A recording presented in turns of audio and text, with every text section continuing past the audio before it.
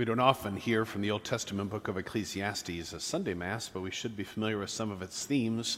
The beginning of chapter 3, we hear at so many funerals, there is a time for everything, a time to be born, a time to die, a time to weep, a time to laugh.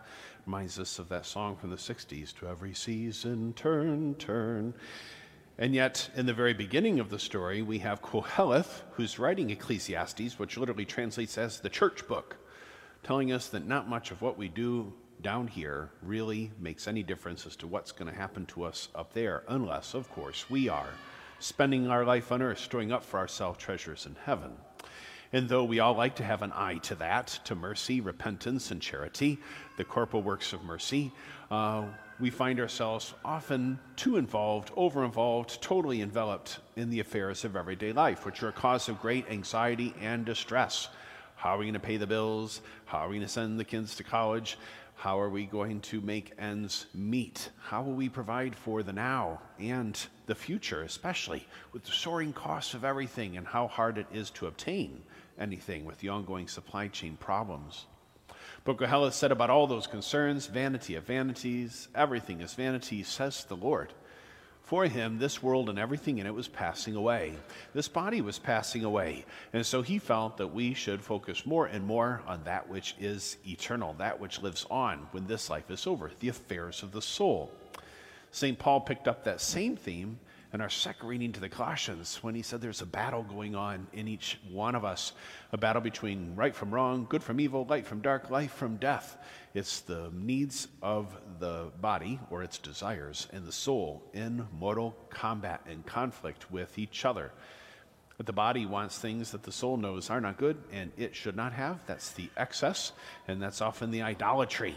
And an idol is anything that is more important to us than God, and we spend so much time in life making idols to worship instead of worshiping the God who made us. An idol is anything more important to us than God, anything that has taken our eyes off of God, anything that has replaced him as the center of my life. And yet we were told to love him with all our heart, mind, soul, and strength, which leaves little room for something else to get in and to take its place. Paul reminds us throughout his letters that though there be this conflict, this ongoing battle between good and evil going on in each and every one of us and in all creation, we do have confidence and security in knowing and believing that Jesus has already won the war. And when we find him in the gospel today, he's preparing to take the field of battle. He's been making these preparations for 4 Sundays now, when we found him a month ago in chapter 9 of Luke, where he announced his destiny and his destination, Jerusalem, the Passover, and his passion. He announced that he was going to die. And then a whole third of Luke's gospel is devoted to that journey, chapter 9 to chapter 19. And here we find ourselves in the middle of chapter 12, as Jesus continues to walk that long and lonesome road to Calvary, stopping along the way to impart lessons and teachings, miracles, and repentance to prepare people for what will happen to him and to prepare people for what ultimately is going to happen to them. For where he goes, we must follow willingly and one day, hopefully, thankfully, because he will lead us home to heaven, into a world that is far superior to this one. That is his promised inheritance to us. Having made us sons and daughters of God, brothers and sisters of each other, we all are going to share in his inheritance of new and eternal life. Getting there is half the battle. Wanting to be there is the other half. In the parable today, Jesus announces this teaching of the rich man and his big barns in response to 2 brothers fighting over their father's inheritance. That was always a foreign concept to me. We are a humble family from Flint. There's no such thing as an inheritance unless there's a legacy of bad debt that we're going to pass on from one generation to the next. I remember when my father's father died and they were distributing his treasures amongst the family. I got half a bottle of Old Spice and a broken crucifix. I cherish them still. And yet I have seen in my work as a priest how much these disputes over inheritances can destroy families in the wake of a death of a parent, whether it's the selling of their house or their assets, whether it's the equitable distribution of their estate. It seems that oftentimes family and friends become enemies as people are so desperate to get what they think is owed to them, often stepping on others to be able to get it. It besmirches and blemishes the memory of the loved one who has been lost when the focus becomes about the money and the legacy they leave behind. But we are that legacy. And how we handle their estate, how we treat each other during that process, very much suggests what we learned from that person who has gone before us, namely their charity, that they have left assets to provide for their family and for their future. And hopefully at the same time, they were storing up for themselves treasures in heaven. And that's the point of Jesus' parable, that we could spend only so much time trying to figure out how to make ends meet here on earth. They probably never will, because there will never be enough. We'll always want more, and the cost will always be rising. But Jesus, inasmuch as he wants to provide for ourselves, our family, and our future, he wants to deal in eternal security. He wants to make sure that we're storing up for ourselves those treasures which will pay off when this life is over.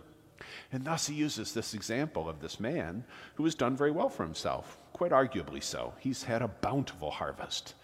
But nowhere once do we see him moved to charity, to perhaps bless those whose fields were not as productive, to give some grain to those who had less, and even to those who had none.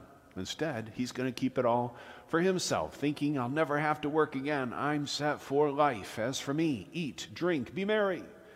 That is until the grim reaper shows up with his hammer and sickle and says, you fool, this night your life will be required of you.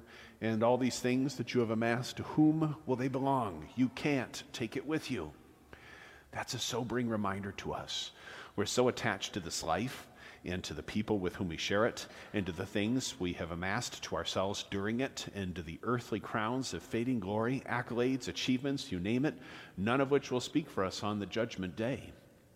For the only thing we'll find there is St. Peter putting the scale before us. On the one side will be our sins, on the other side will be our charity, and we'll have to see which showed our greater desire to be with God forever in his presence, in his kingdom, to be with the saints when they go marching in.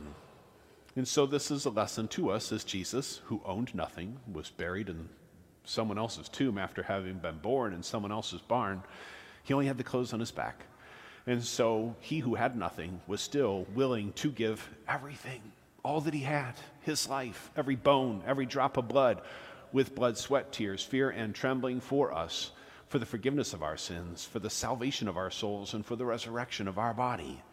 He who gave all to win all for all is encouraging us to give some to save at least ourselves and maybe those closest to us, to increase in that desire to see our loved ones in heaven and not just here on earth.